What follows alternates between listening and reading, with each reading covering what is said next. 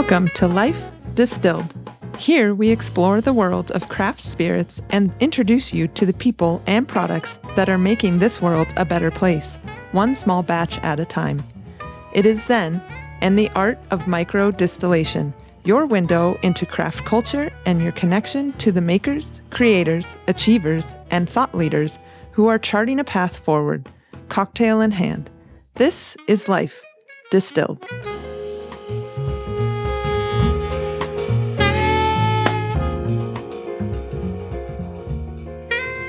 Welcome to another episode of Life Distilled. Once again, we're here at Montgomery Distillery, and today we're honored to have as our guest Dr. Steve Running, Professor Emeritus from the University of Montana, and at one point, a member of the Intergovernmental Panel on Climate Change, if I'm not mistaken. That's correct. Dr. Running, thank you so much for being here. Yeah, this is great fun. So, first of all, we always like to start off with making note of the fact that we've got a delicious cocktail here from Montgomery Distillery. I had the Bloody Mary. Seemed like a good thing for a cool day today. What did you have? You have to remind me. Damiana Deremy, was that it? Damiana Deremy. And I failed to look to see what's in there, but it looks delicious. Yeah, it's real good for a Sunday afternoon. So with this program, as I was kind of telling you before, we like to apply the notion of distilling and the idea of distilling your life down to all sorts of aspects of one's life. Distilling your life down to what is, kind of basically the most essential to you as a person. And we find these conversations are better over a cocktail, which is why we have one here. But let me just get right to this right out of the gate, because this is what inspired me to want to have you on here. As a recognized expert in global ecosystem monitoring, is the Earth's climate changing, in your opinion? Oh, yeah. Yeah. The wind's howling outside today in Missoula, Montana, and it's cold, so it feels like winter, but... Well, it should be. It's February 11th. Yeah. So it ought to be cold right now, and it is. Yeah. How is the climate changing, in your opinion? Yeah, I don't want to get too pedantic on something like a podcast like this, but certainly from all of our IPC summaries, we know that the Earth's been trapping all this extra heat energy for 50 years at least, as greenhouse gases have gone up. And so it's different, of course, in different parts on Earth, but it's absolutely certain that it's warming up. Around Montana, we've warmed up about 2 degrees in the last 50 years, just as an example. Is that Fahrenheit? Yeah. And that's yearly average temperature? Yeah, that's annual average temperature. Gotcha. And so this is well underway. It isn't something just barely starting. Certainly long. We've been following this. I got here in 1979, so it's virtually the whole time I've lived in Missoula. Global warming has been getting going and underway. What do you think's causing it? You mentioned greenhouse gases. Oh, yeah, the physics of this is really quite cut and dried. A guy named Svante Arrhenius got the Nobel Prize in 1896 for explaining this. So this is physics that's well understood, that there's certain molecules, CO2 and methane are molecules of this type that let sunlight through the atmosphere, but block some of the thermal energy coming back up. And so, as I say, this has been well understood, and we know CO2 and methane are going up in the atmosphere from burning fossil fuels. And so this is really, to scientists, this is just a matter-of-fact situation. No mystery here. I wanted to circle back to our theme of Life Distilled, because as we were talking right before we started, one of the things I'm aiming to do with this podcast is bring people on who have really dedicated their lives to maybe a particular pursuit and kind of distilled their lives down to one, field of endeavor or a certain way of living. So how is it that you got into science in the first place? You mentioned you came here in 1979, but what brought you into science? Well, I was a forest ecologist in my graduate training, and so I went to Oregon State and then PhD work at Colorado State. And when I came to Missoula, I was hired to teach tree biology. And so I wasn't a global climate scientist at all in my earlier work. But I did start very early on into computer modeling of ecosystems. And when NASA decided to start this program of Mission to Planet Earth, as it was called at the time, there was really almost no ecologist that could think globally, but I at least could think with a computer model. So that got me in the door with NASA, you might say, in about 1981.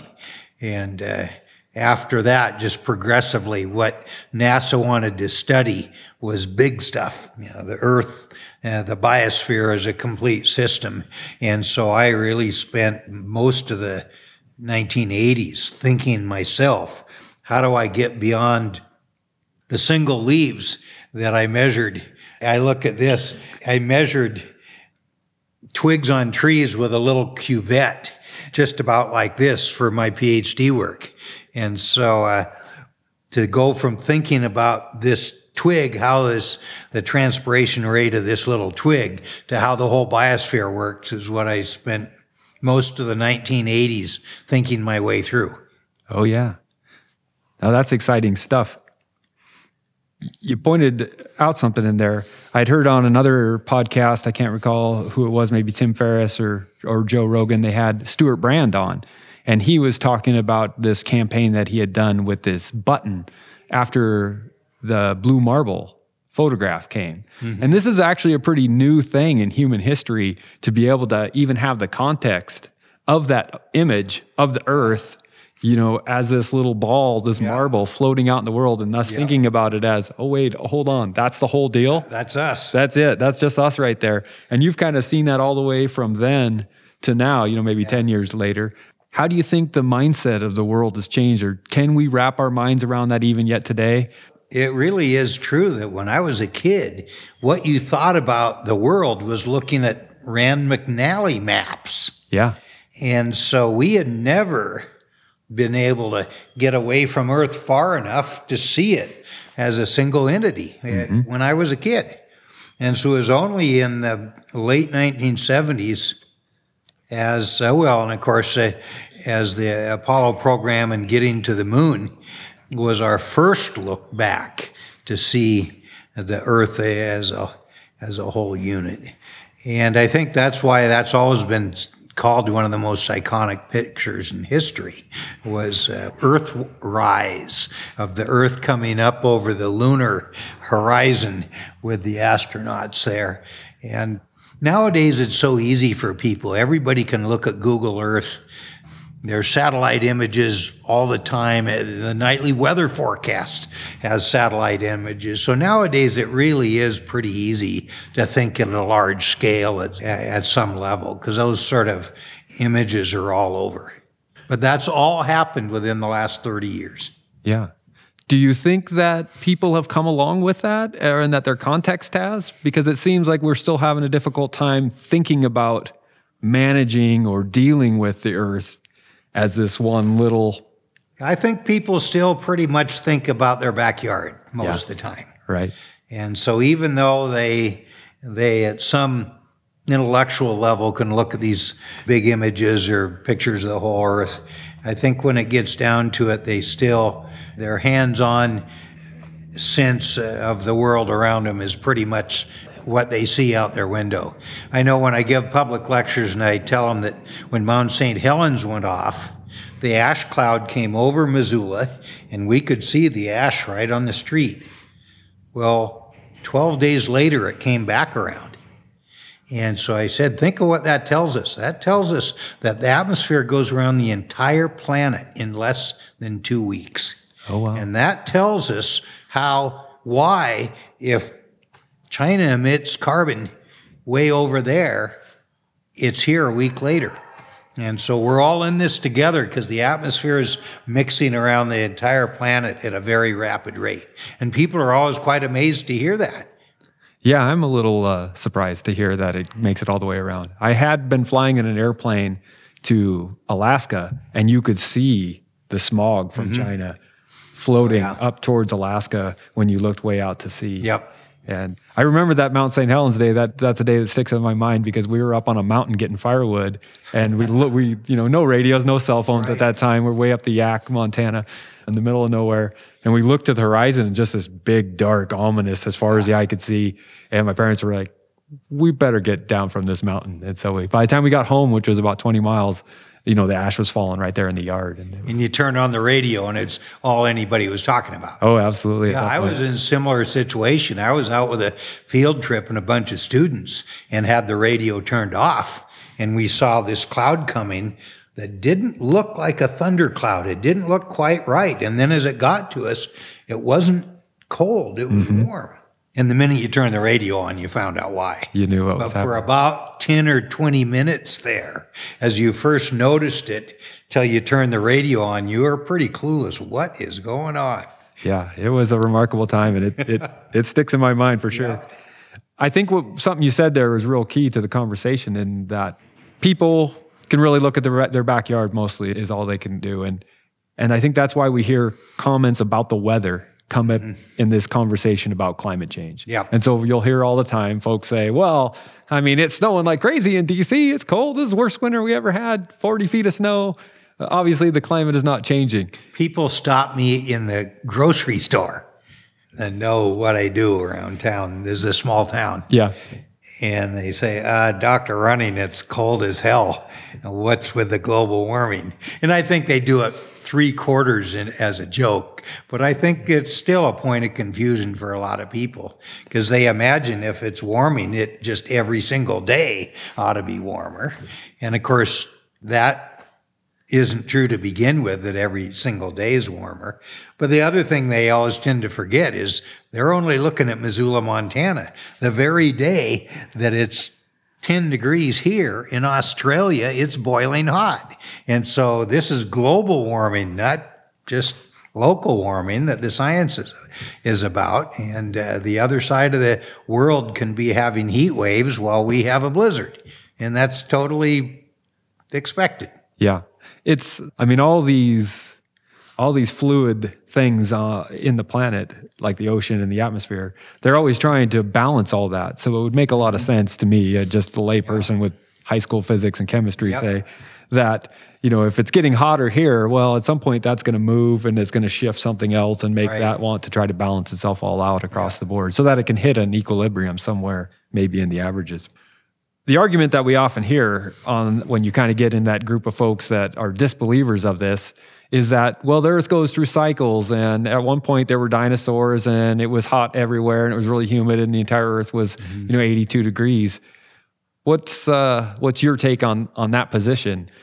What's the flaw in that thinking? Yeah, there's an array of denier claims, I'll call them, that have been well worn. They've been around for years.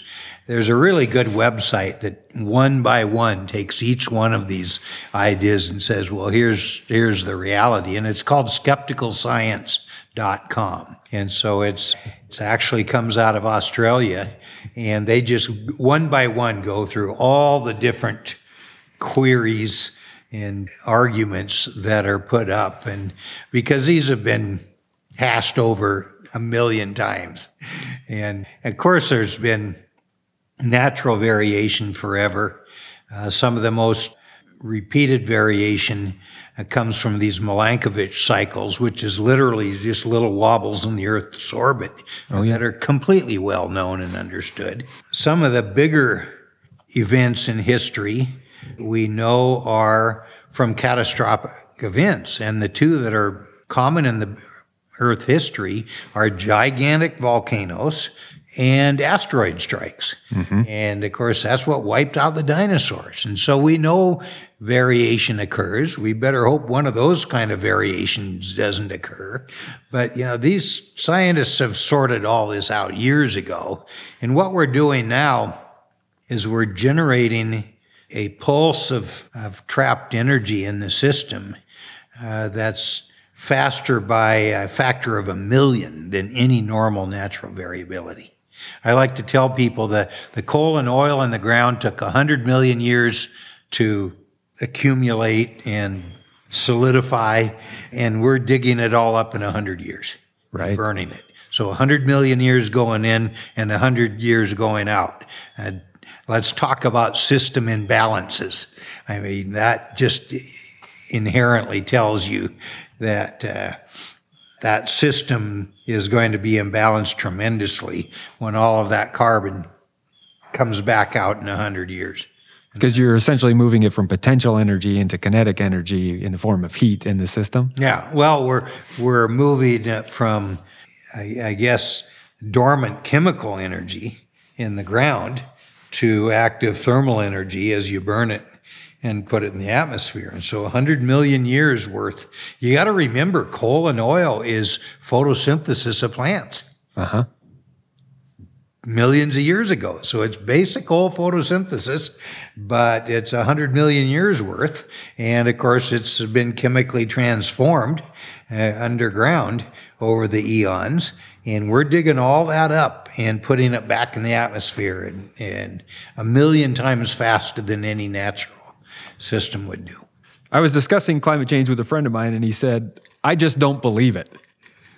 And my response was, so you think that you're more knowledgeable than these folks that have dedicated their entire lives and they spend every day, just like you spend every day, doing financial stuff or IPOs, and you're an expert about that. They spend all their day doing, and yet you doubt them and even discredit their work. What do you think that is all about? Well, I think having watched this I've been giving public talks for probably close to 20 years now on this. I think the real cornerstone of this whole issue is that our whole lifestyles has been built on fossil fuels, and we've all enjoyed a tremendously better life than before fossil fuels came along. An awful lot of people get their paycheck directly or indirectly from the fossil fuel industry and related industries. So I can see that this is a threat, an existential threat to a lot of people's sense of well-being. I can understand that. And yet the thing is, it doesn't change the physics any. And so it is too bad that in something like this, the thought of what we have to do to get out of it seems so impossible to them that it's easier to just deny the whole thing rather than try to think through what we ought to be doing next. Well, I think you nail it there. I mean, that's at least my own opinion, that just what you said is exactly right, that it's so frightening what is required of us that it's much easier just to say, well, that sounds like bunk and, it won't be too bad. I read your piece about the 5 stages of climate grief, which I found cited by quite a few folks. Bill Nye had done a little bit on it, and there was a lot of it floating around the internet. I posted that in 2007, and it's funny. I tried to send it to the New York Times as an editorial. That didn't work. No. And in today's world, you just post it. Yes. And if the thinking is good, then it gets around. Right. And so. No, it was wonderful. And I personally have definitely gone through the 5 stages. And I try to put myself in that 5th stage, but I often find myself in 3 and 4, in anger and in I slide backwards and all depression. the time, I'm sorry to say. I personally, like just a week ago or so, I really got anxious about the whole matter. I was like, why am I going to work to do something that is, I don't know that it's helping anything in particular. It's just it's just perpetuating the system when there's all this work to be done, figuring out this problem. And I almost wanted to just sit on my hands and do nothing. What do you think we should do? What kind of strategy could we implement? Well, it is pretty easy to get pretty fatalistic, especially in this last year of politics, where we've got national leaders that are doing everything they possibly can to turn backwards every single aspect about energy transition that they can get a hold of. And it can be, I guess, I've had this asked of me many, many times in various ways after giving climate talks. Dr. Running, how can you just think about this all day, every day? And the first thing I'll admit is I get times where I'll bet I'm clinically depressed and I just don't know it or care to admit it. I'd like to hope it doesn't last too long, but I mean, I get pretty bummed out sometimes, especially when certain events occur. I've had a couple of friends that are ER docs, and I've asked them kind of a similar question. How do you go to work? And the minute you get to work, there's just blood and guts everywhere. And people are wheeled in front of you that are just, near death. And how do you do it? Why don't you just crack? And they say that what you do is you zone in kind of a professional hypnosis where you lock yourself into your job. My job is to save this person, and you just don't let emotions and things like that derail you.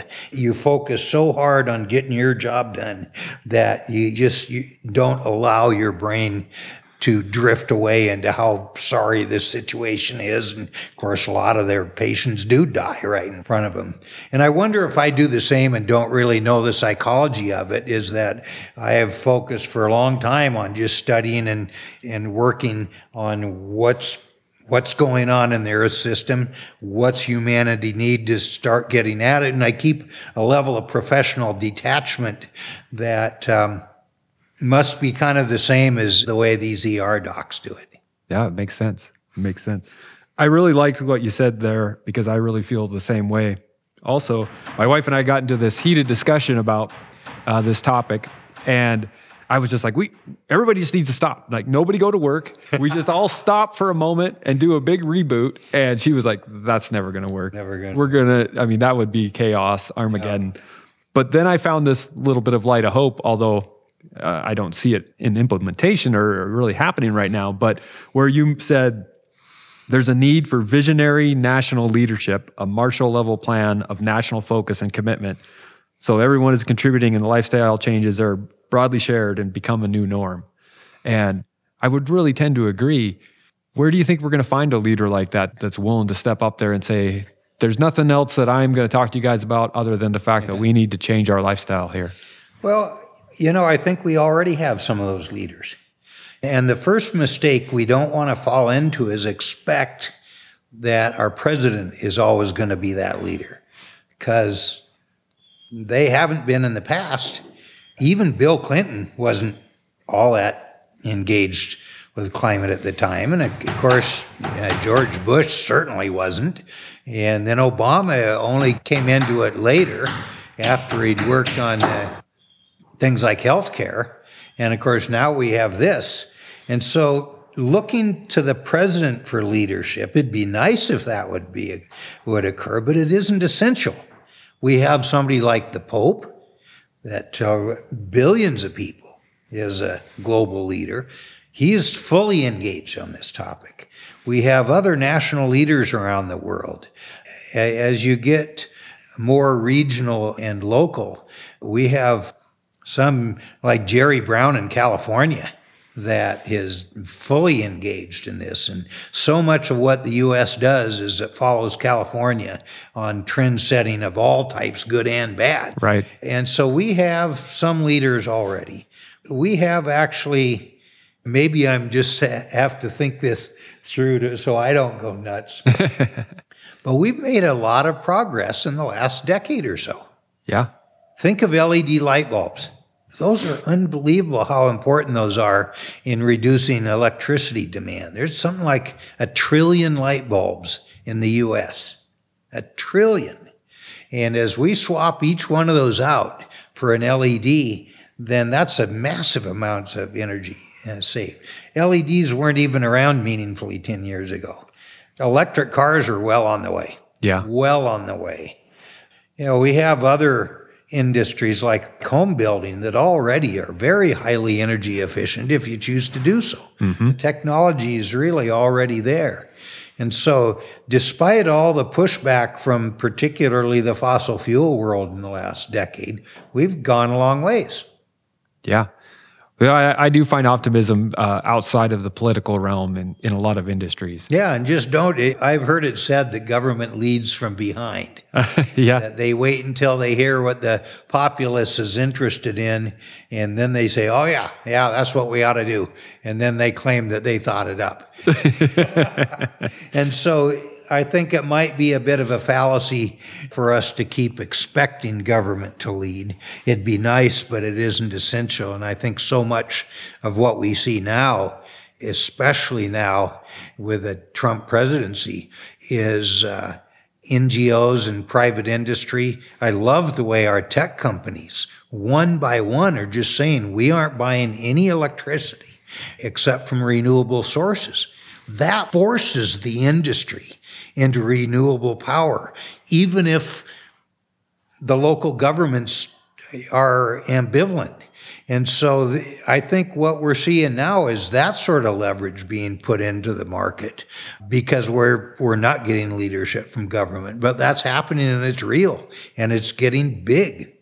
Yeah, I think that there's a lot of power in the consumer. I mean, that is why I got into this whole craft spirits thing, was because I saw that having highly centralized industries wasn't the best model, in my opinion, and that these craft spirit guys were distributing the production capacity of distilling across the landscape. So now Missoula has a still, and so if all of a sudden we're all alone in the world, we could bring some wheat here and make some whiskey and put that up for the winter. And I thought that was at least one little step in the right direction. And I thought, well, the more of this that could happen, the better. You know, it's funny that in other countries, they never got away from their local food and drink. Right. They always kept local bakeries and local farms and local markets and local breweries.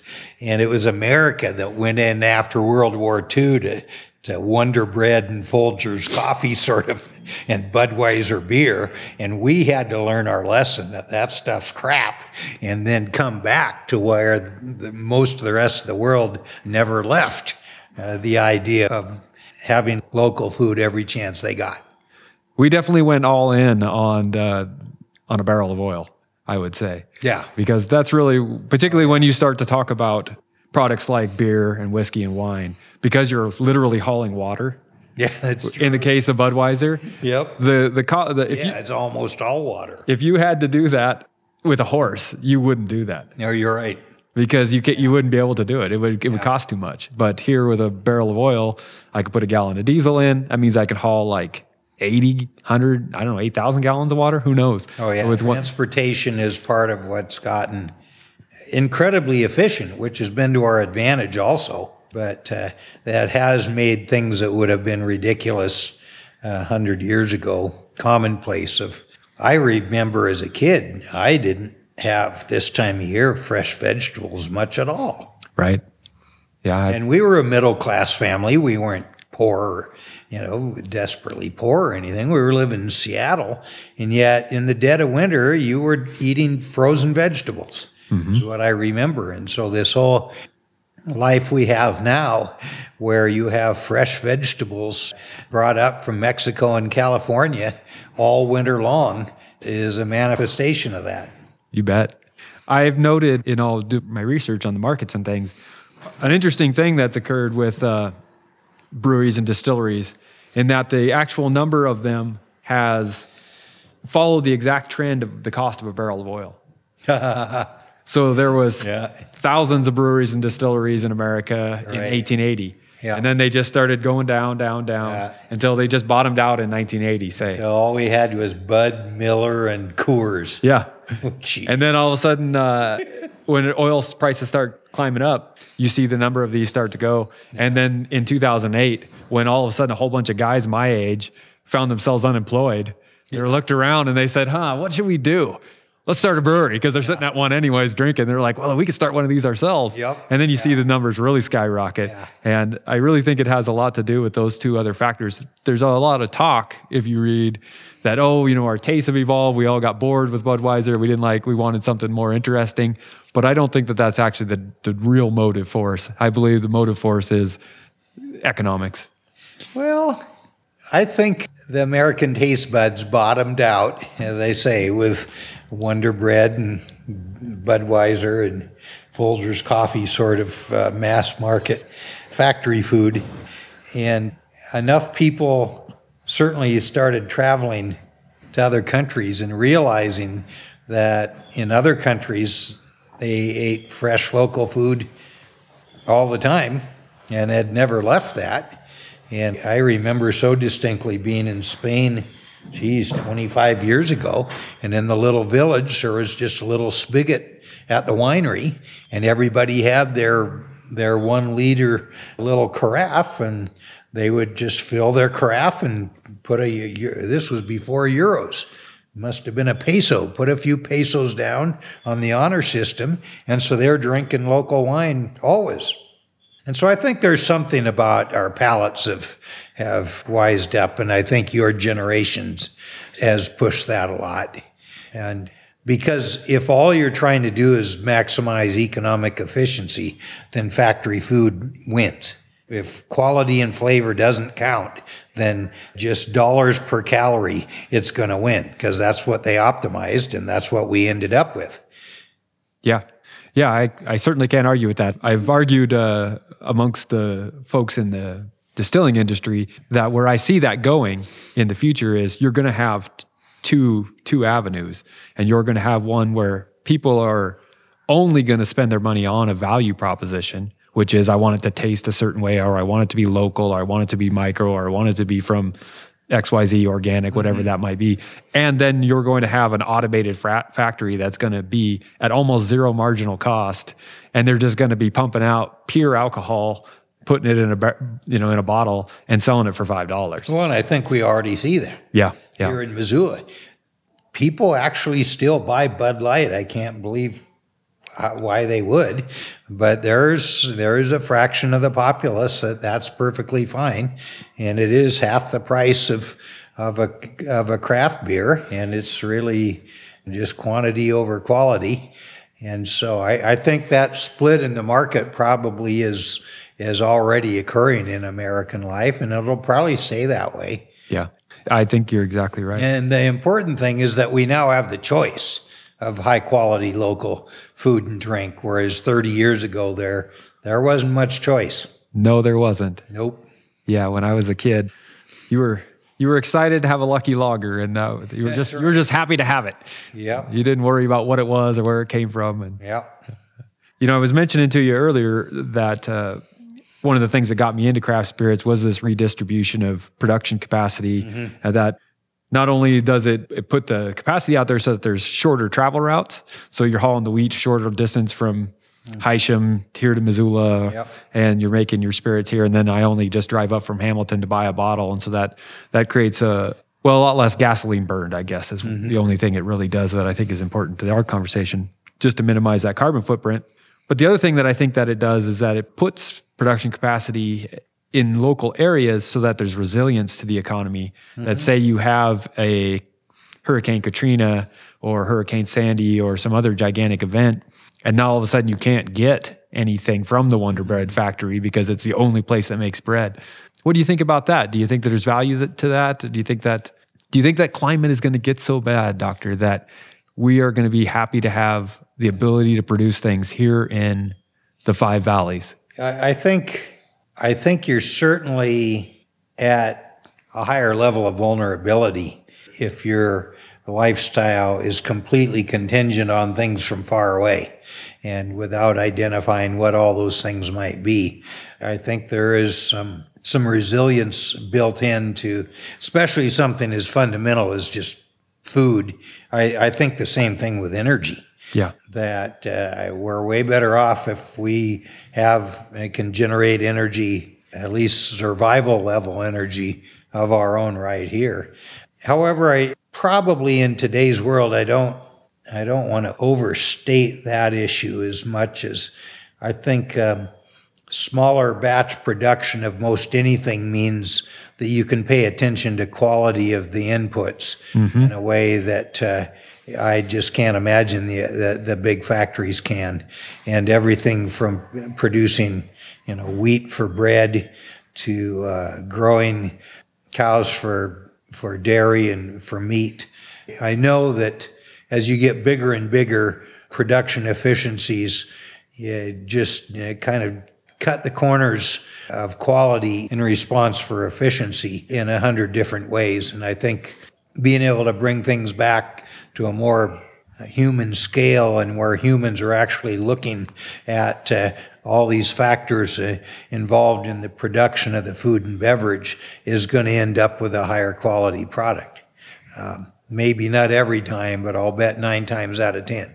Yeah, I think you're exactly right. And I had Ryan Montgomery, who owns the distillery that we're at here, on the podcast, and he spoke largely to that, in that that's his goal for his distillery, for his business, is he never wants to leave that. And if he could get to a point where he can create a good livelihood for himself and the people that work for him, and be able to maintain that oversight on both the process and the raw materials, the inputs that you were talking about, so that he can make that quality product, that's exactly the sweet spot he wants to be. Right. He took a lot of inspiration from, as you were speaking to earlier, when he went to Europe and he was going around Bavaria and he would find these little tiny distilleries and breweries. He'd find them in Belgium. They were 300, 400 years old, still making beer in like this wooden vat. And they're like, well, why haven't you sold to Stella Artois? And they're like, what are you even talking about? Just make beer for my village. And that's it. And I'm happy doing that. And I don't have to aspire to anything more than that. One of the things that I think has been a fault of American style capitalism is this idea that whatever the size of your company, that you somehow just have to get bigger. Right. That you get bigger or die. And I read that in economics literature all the time, and it just makes me want to throw up. As an ecologist that studies systems, and systems that are balanced and systems that are imbalanced, this idea of growth forever doesn't make any sense to me conceptually. Right. And well, I love what you're saying there, because I totally agree. And I use this argument both with distillers and with my friends who don't believe that the climate is changing, or more importantly, that the earth is getting warmer. Because I say, listen, guys, it's a closed system, essentially. It very much is in alcohol, but even in the earth. So you got sun coming in and only so much bleeds off. And so if you are sitting in there and you start a fire, is it going to get warmer or not? And with distillers, the point is that, okay, I understand you want to grow, and there's a point that you need to grow too. But if you don't put a ceiling on that, now you're just biting into somebody else's market. And if you're all doing that, ultimately, don't you run out of customers? Because there is a flat rate, and it hasn't changed in 30 years, on how much alcohol gets consumed in America. That's right. Edward Abbey had a classic quote. What was it? Uncontrolled growth is the strategy of a cancer cell. Yeah.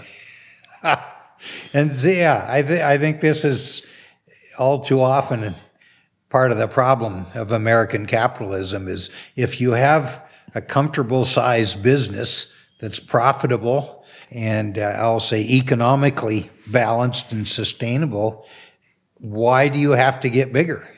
And yet it seems so often that what you hear is at whatever level you're at, you should be striving to get even bigger and even bigger.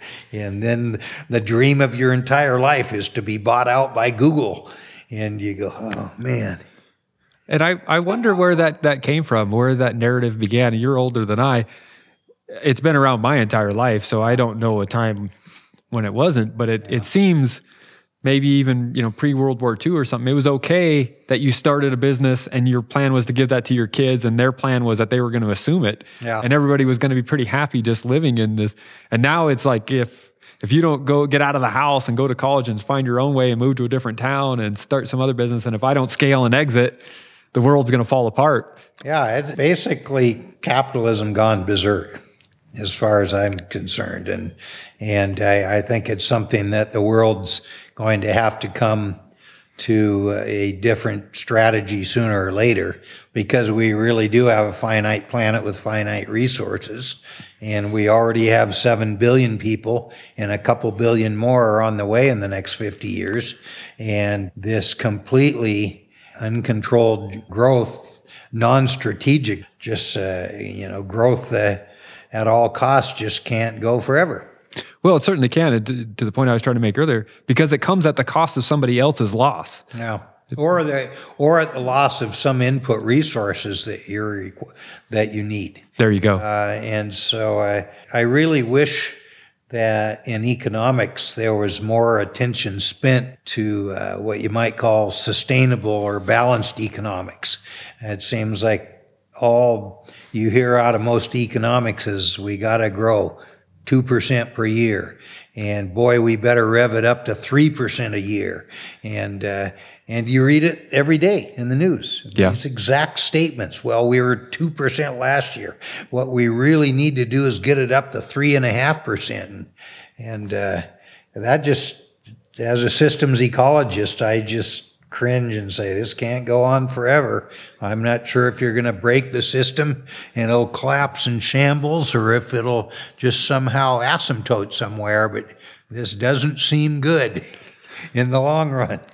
Well, it does seem like a lot of those things are being pushed off as externalities or external costs that aren't being accounted for. So it's either like as you mentioned, it's either environmental degradation, Right.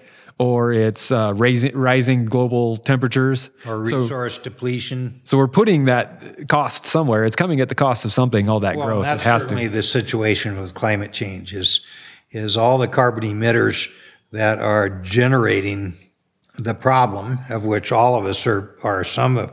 Certainly are. some extent. I drove up here. We're not paying the cost of the damage in any way, shape, or form. If I was king for the day, for one day, and could push through a carbon tax, it'd be the best thing that we could do. Now that we've just put another $1 trillion onto the national credit card, the best way to fix that would be a nice carbon tax that would value and price carbon truly for the consequences it's generating. And then that would then tip the scales. So all sorts of less carbon intensive activities up and down the entire economy would just automatically start shifting to better efficiency. And it really would help economics, which in so many ways is the culprit here. It would help normal economics to be the solution, because simply by costing the carbon emission in an appropriate way, we would find all sorts of ways to avoid carbon emission, of which we're just scratching the surface so far. We definitely need to incentivize that, it seems to me. The carbon tax is, to me, very much the cleanest way to do that. Yeah. A couple of just almost for laughs. I ran into a gentleman at the coffee shop in Hamilton. He was wearing this hat that said CO2 on it, and he had a college chemistry book. He was a gentleman, in between our age. I had to ask him. I said, "So what's your position here?" And his position was that CO2 was great because it meant more plants, and this was a boon to us. Any thoughts about that? You've heard that one. That's what I study, is plant physiology in graduate school, and that might wash if every other factor was equal. But the problem is CO2 is also causing warming. Warming is causing more plant water stress, in a number of cases more nutrient stress. And so the climate part of the CO2 is not as benign as what he's saying. The pure physiology, he's correct. Greenhouses double and triple CO2 all the time to get plants to grow faster. That was his point. And so, but they're also controlling the internal climate of that greenhouse. And the problem is the external CO2 is perturbing our climate in a way that's not going to help plants everywhere. It'll help them up in the far boreal north, but the tropics are going to be, well, even here, we are aridifying, if I can use that term, already in Montana, that our annual rainfall has not gone up, but our temperatures have gone up 2 degrees. So I like to people in Missoula, I say, our climate is slowly shifting to one more like Salt Lake City. Absolutely. That's basically where we're going over the next 50, 60, 70 years. Yeah. Prior to this, I spent the last 20 years working in fire management, and I absolutely have seen this. I use the example of Colorado as what we're more moving towards, but Salt Lake is probably just as applicable. Yep. And I've definitely seen it, and I've seen that every year we were fighting bigger and Oh, sure, more the fires. And it was really clearly showing it. yeah, and it's largely driven by, and I appreciated that you said this, driven by tree stress. You know, the hot days and things are contributing, but what the largest problem is that the trees are all stressed out, so live trees will carry fire. Yeah, they just run out of water. So another thing that comes up in this conversation, you know, we got all this technology. Technology is so great; it solved all of our problems in the past. What do you think about climate tampering? We're going to spread sodium. We're going to put dilithium crystals in the. I have a couple of my science friends that are doing some of that research. None of them believe that that'll save the day. They're just doing the research because they need to know what level of possibility there might be. And the big thing is, first, who would make the decisions on how much to cool down the climate? Second, as CO2 continues to go up, the biggest one is ocean acidification will continue full blast. So you'll end up with sterile oceans everywhere.